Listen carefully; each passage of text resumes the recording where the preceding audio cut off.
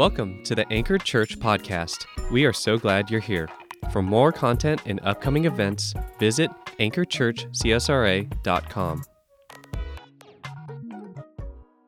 Well, it's great to be here with you all. I remember when Brandon met with me to share the vision of starting a church before he even had a name, and now to see where you all are at is amazing, and to hear what God is doing here is great. And I'm grateful that God is working in this place and that y'all are seeing great things.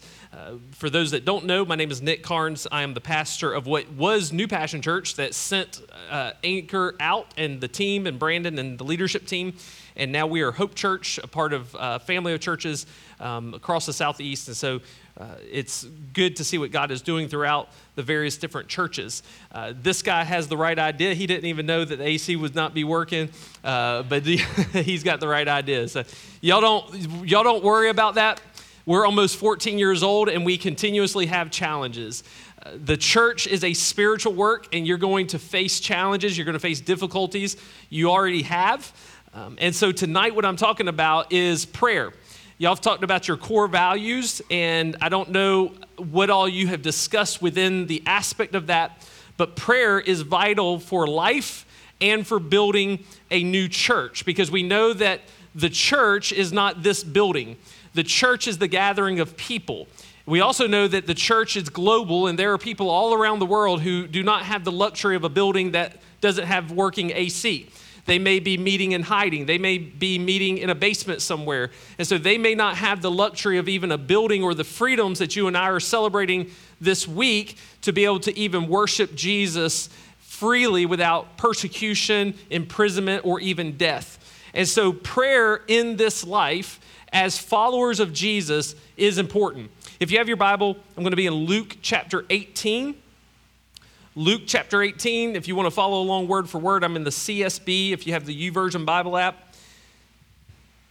It will also be on the screen. Hopefully you can see that in the slides that I created there. Luke 18, beginning in verse 1, it says this: "One day Jesus told his disciples a story to show that they should always pray and never give up. There was a judge in a certain city," he said, who neither feared God nor cared about people. A widow of that city came to him repeatedly saying, "Give me justice in this dispute with my enemy." The judge ignored her for a while, but finally he said to himself, "I don't fear God or care about people, but this woman is driving me crazy.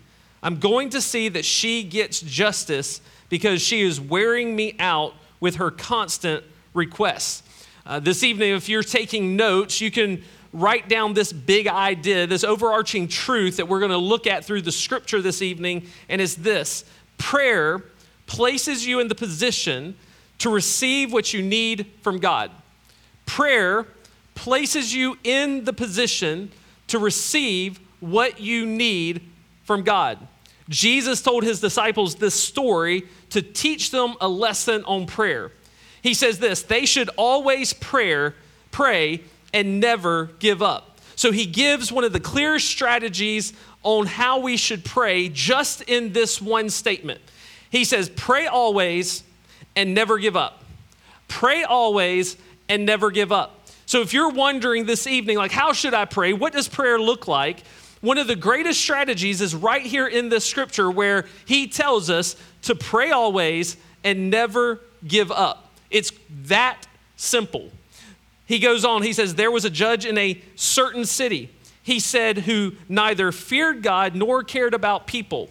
A widow of that city came to him repeatedly saying, "Give me justice in this dispute with my enemy." Now we need to know who this woman is. She's a widow, which means she's an underdog. She's been treated unjustly. In these days, a woman who did not have a husband was not respected. She doesn't have anyone to provide for her. She's poor and can't afford a lawyer or anybody to defend her legally. And so the judge has this authority to help her, but the scripture says he doesn't fear God, and as a result, he doesn't care about her. So the odds are stacked against her. She is what we would consider an underdog. This situation for her this injustice that's being served to her seems like an impossible situation to deal with. And so I love underdog stories. Now, I know everyone's not a sports fan, but I am. I love football. I love college football. I believe it is better than pro football because of the excitement. And so if you're a sports fan, do you remember, this is local, semi-local, do you remember what happened on November 23rd, 2013? It was pretty big, especially if you're a Georgia fan. Anybody remember? You probably wouldn't because it's so obscure. But the Georgia Southern Eagles, not the Georgia Dogs, which are better, the 2 times back-to-back national champions, but the Georgia Southern Eagles, they're up there. They played the Florida Gators, who the Georgia Bulldogs play, and we gratefully beat. And the Eagles were 28-point underdogs. They're not even in the same level. They're not even in the same stature of football. They're not even in the same division. And despite all the odds being against them, the Eagles shocked the Gators, beating them 26-20. Now, if you're a college football fan, you know on any given Saturday, the underdog can knock off the higher-ranked team. We saw it in 2007. The Appalachian State Mountaineers played the 5th-ranked Michigan Wolverines. Vegas didn't even give odds for this matchup because it was so mismatched. The Mountaineers were considered such a mismatch for the Wolverines, there weren't even betting odds on it.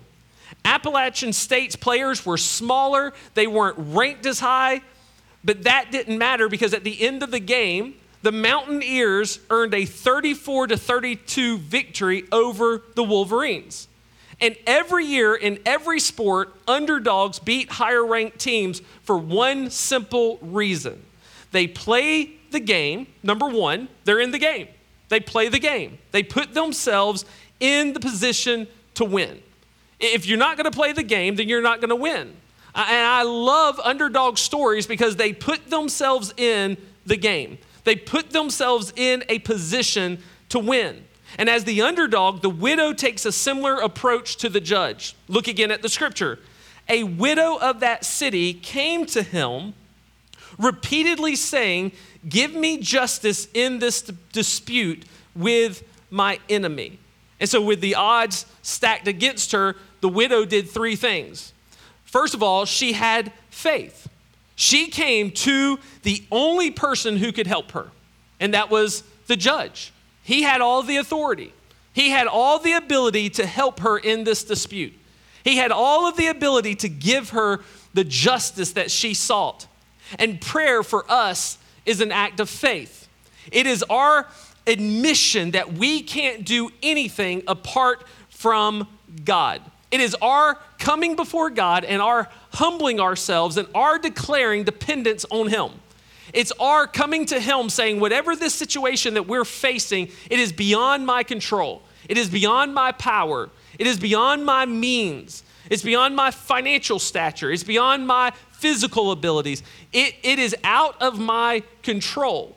And so just like this woman is coming to the judge, we come before God in prayer declaring that we have a need and that we need help. It's placing ourselves in a position to get that help, but it's a humble position. The second thing she did was she made her need a priority. She devoted whatever time was necessary to repeatedly bring her need before the judge. Now, for us, when it comes to prayer, that means when we have a need, if it's that important to us, then we will prioritize in our life the time and the ability to come before our King and to come before the one who has the authority to meet that need and the ability, and we will bring it before Him. That means we may have to change our schedule. It might mean we need to change our priorities. It might mean that we need to stop scrolling on social media. We need to turn off the TV. Maybe we need to limit our social gatherings. Whatever it is that we prioritize in our life, if there is a need big enough that it makes us desperate as this woman is, then we have to do the same that she did, and that is prioritize that need in our life. Prioritize the need that we don't just come to Him one time. See, because oftentimes that's what we do. We have a need. We might bring it one time. We might pray about it once or twice. And what do? Because we live in a society that is, we're kind of microwave. We're the sprinters, not the marathoners. We want instant gratification. We are living in a generation where we can take a remote control, we can turn on the TV, we can hit a button and get movies on demand. We can get TV shows on demand. We can pick up the phone and we can call and have food at our door within, 30 minutes, an hour? We are used to getting what we want when we want it immediately. So when we have a need in our life, rarely do we take the time to prioritize it, to keep going back if we need to. We want it one and done. We want to pray. If it doesn't happen, then we just feel like God's abandoned us, like he's not showing up for us, like he's not providing for us, or whatever that might be. But if you think not even that long ago, I'm not that old, but I remember, things weren't so instant before. You had to take time to cook food. You had to take time to deliver a piece of mail. You had to take time to travel. Things took time. And in this passage, that's what we see. It wasn't an immediate answer. It wasn't an immediate result. But it was something that the woman prioritized because it was that important. And so she continuously went before the judge repeatedly. The third thing she did was she used what she had.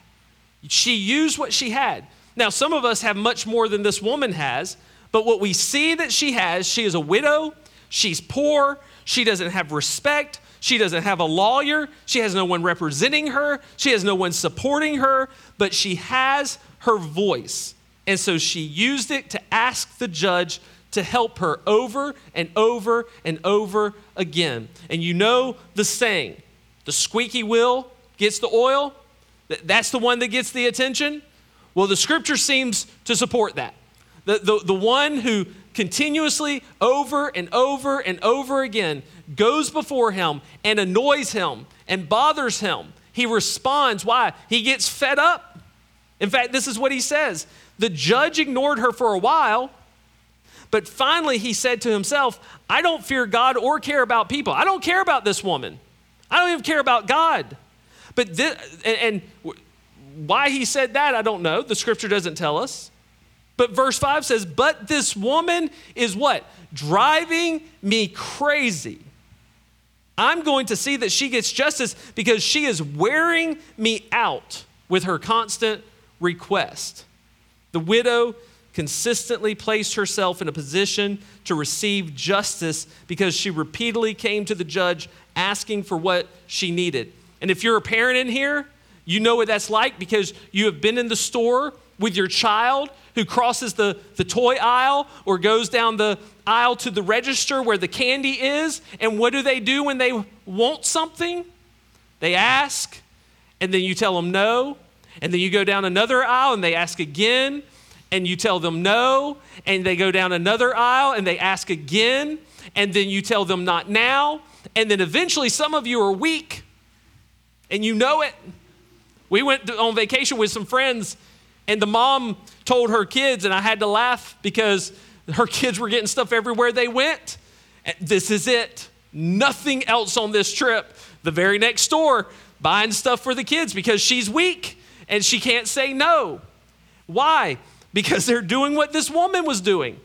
They ask, they beg, they whine, they wear you down. They drive you crazy. And instead of looking crazy in the store, you would rather go, okay, just shut up and I'll give you this toy.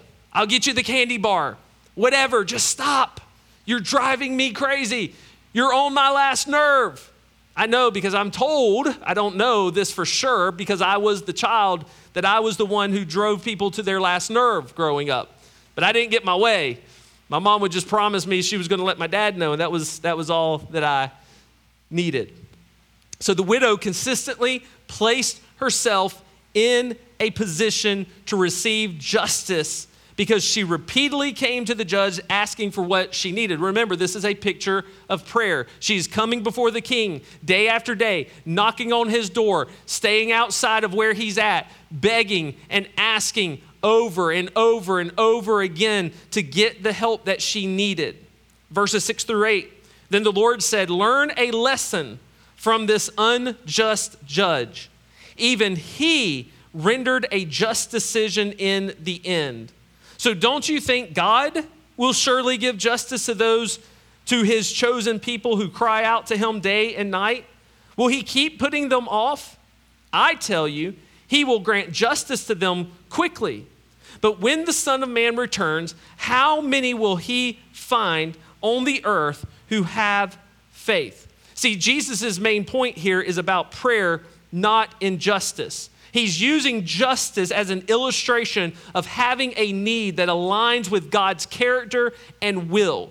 Justice is something God promises to his people, and justice is God's character. It's a part of his divine attribute. So what he's telling them here, he's using this as a lesson for prayer. That's what he says in the very beginning, because he's teaching them this aspect of prayer, pray always and never give up. But he's using an illustration of justice because justice is a divine attribute of God.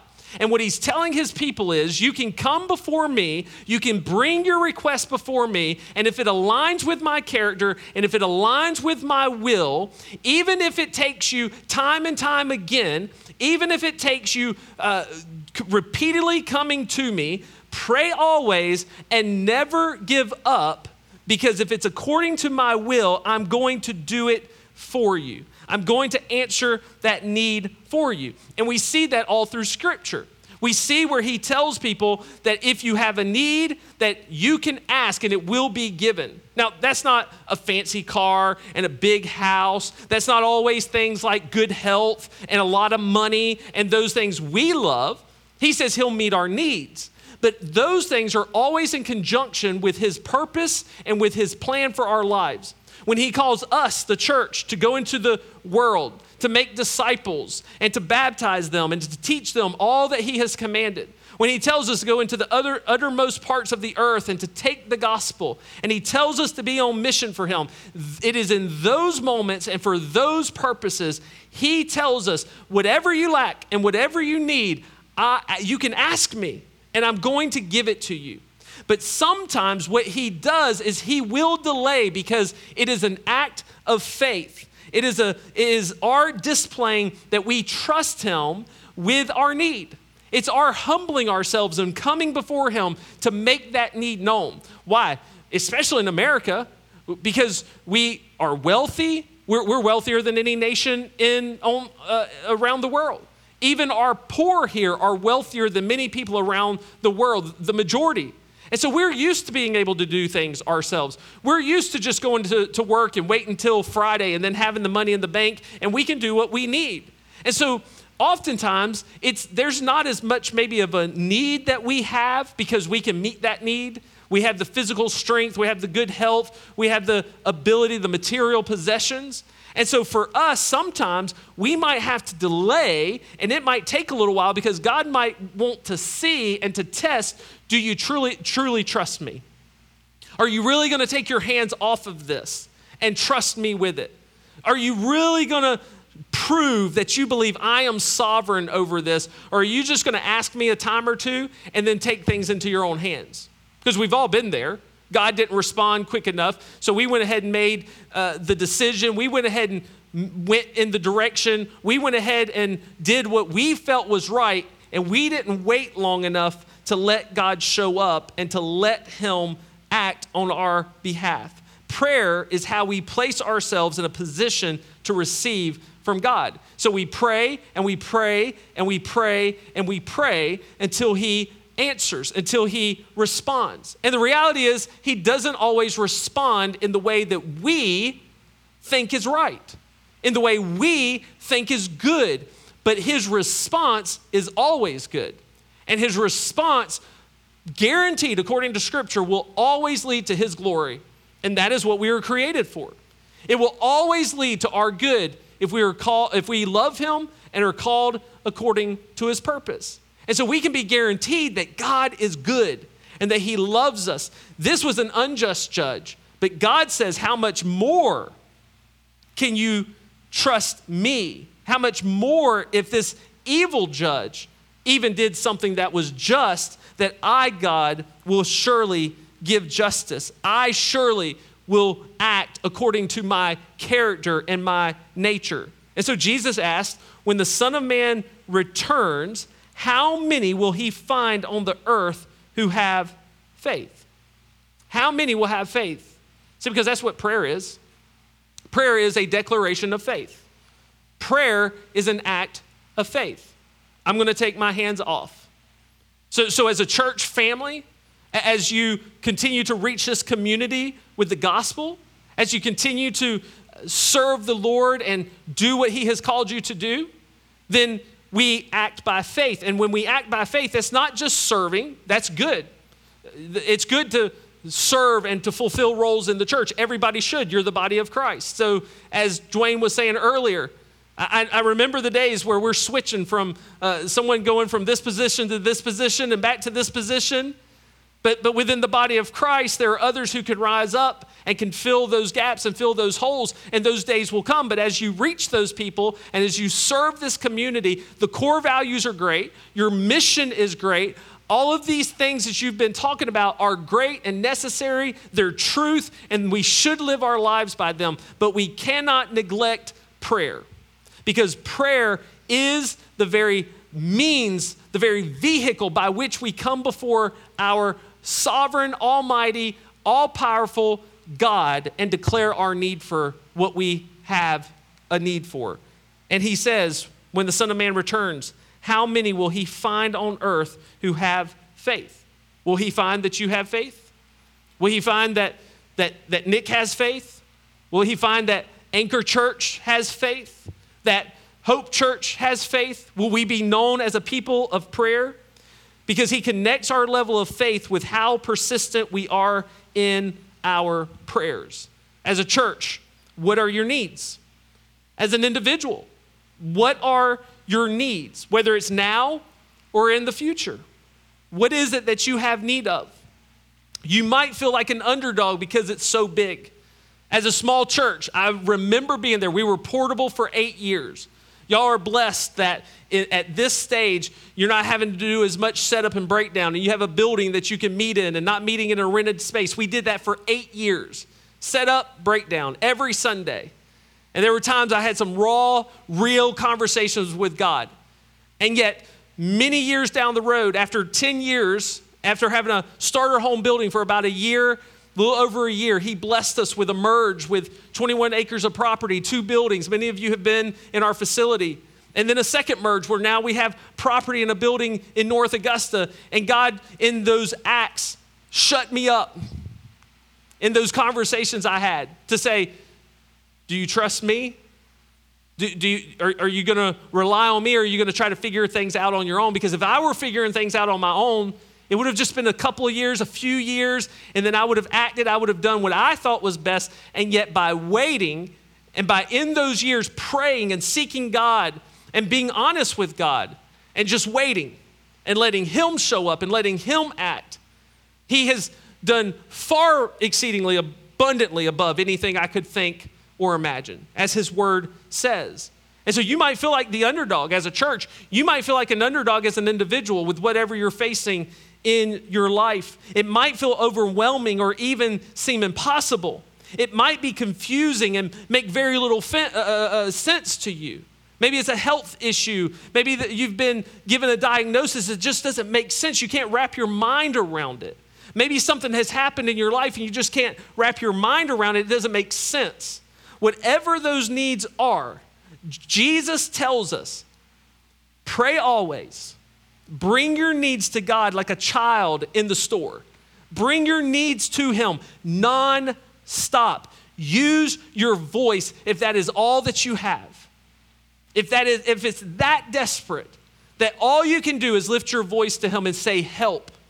The reality is this: one of the most spiritual things you can do sometimes is simply that.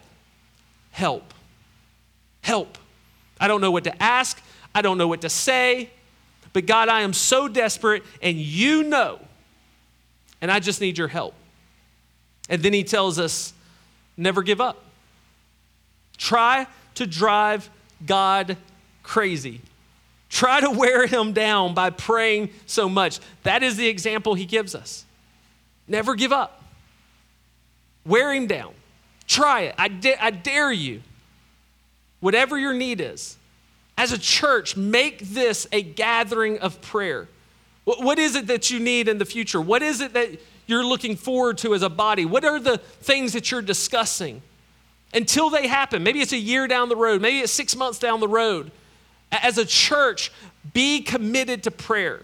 Whenever there's challenges, whenever there's difficulties, whenever there's tension in the body, make it a matter of prayer. Pray always and never give up, because he tells us this: just like justice, if it aligns with his will, if it fulfills his purpose, he will respond. He will answer, and he will give you exactly what you need. And so whether it be as a church, whether it be as an individual, pray always and never give up. Let's pray. God, we thank you that we have access to you. I thank you that every one of these people here have equal access to you as their God. They don't have to go through a pastor. They don't have to go through a spiritual leader. They don't have to go through a small group leader. But Lord, whatever they have need of, even if they feel like the widow in Jesus' story,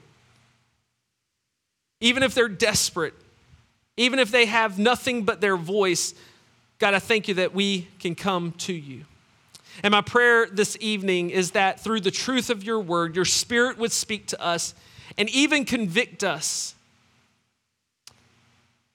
that we might be more persistent in our prayer life, that we would have faith, that we would humble ourselves, and that we would use that which you have given us to call out to you, to declare that we are dependent on you, that we can't do this without you.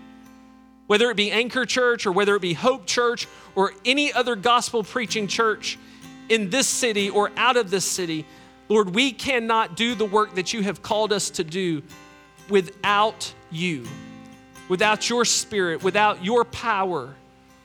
And so may we declare consistently, repeatedly, over and over again, our dependence on you.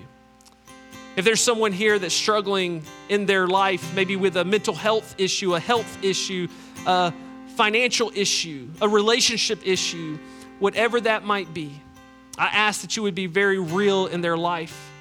But I also pray that through tonight's message and through the truth of your word, they would see the opportunity to come before you repeatedly over and over and over again and bring their need to you. We love you. We thank you that you love us. It's in Jesus' name I pray. Amen. Thanks for listening. For more information, visit anchorchurchcsra.com or follow us on social media at Anchor Church CSRA.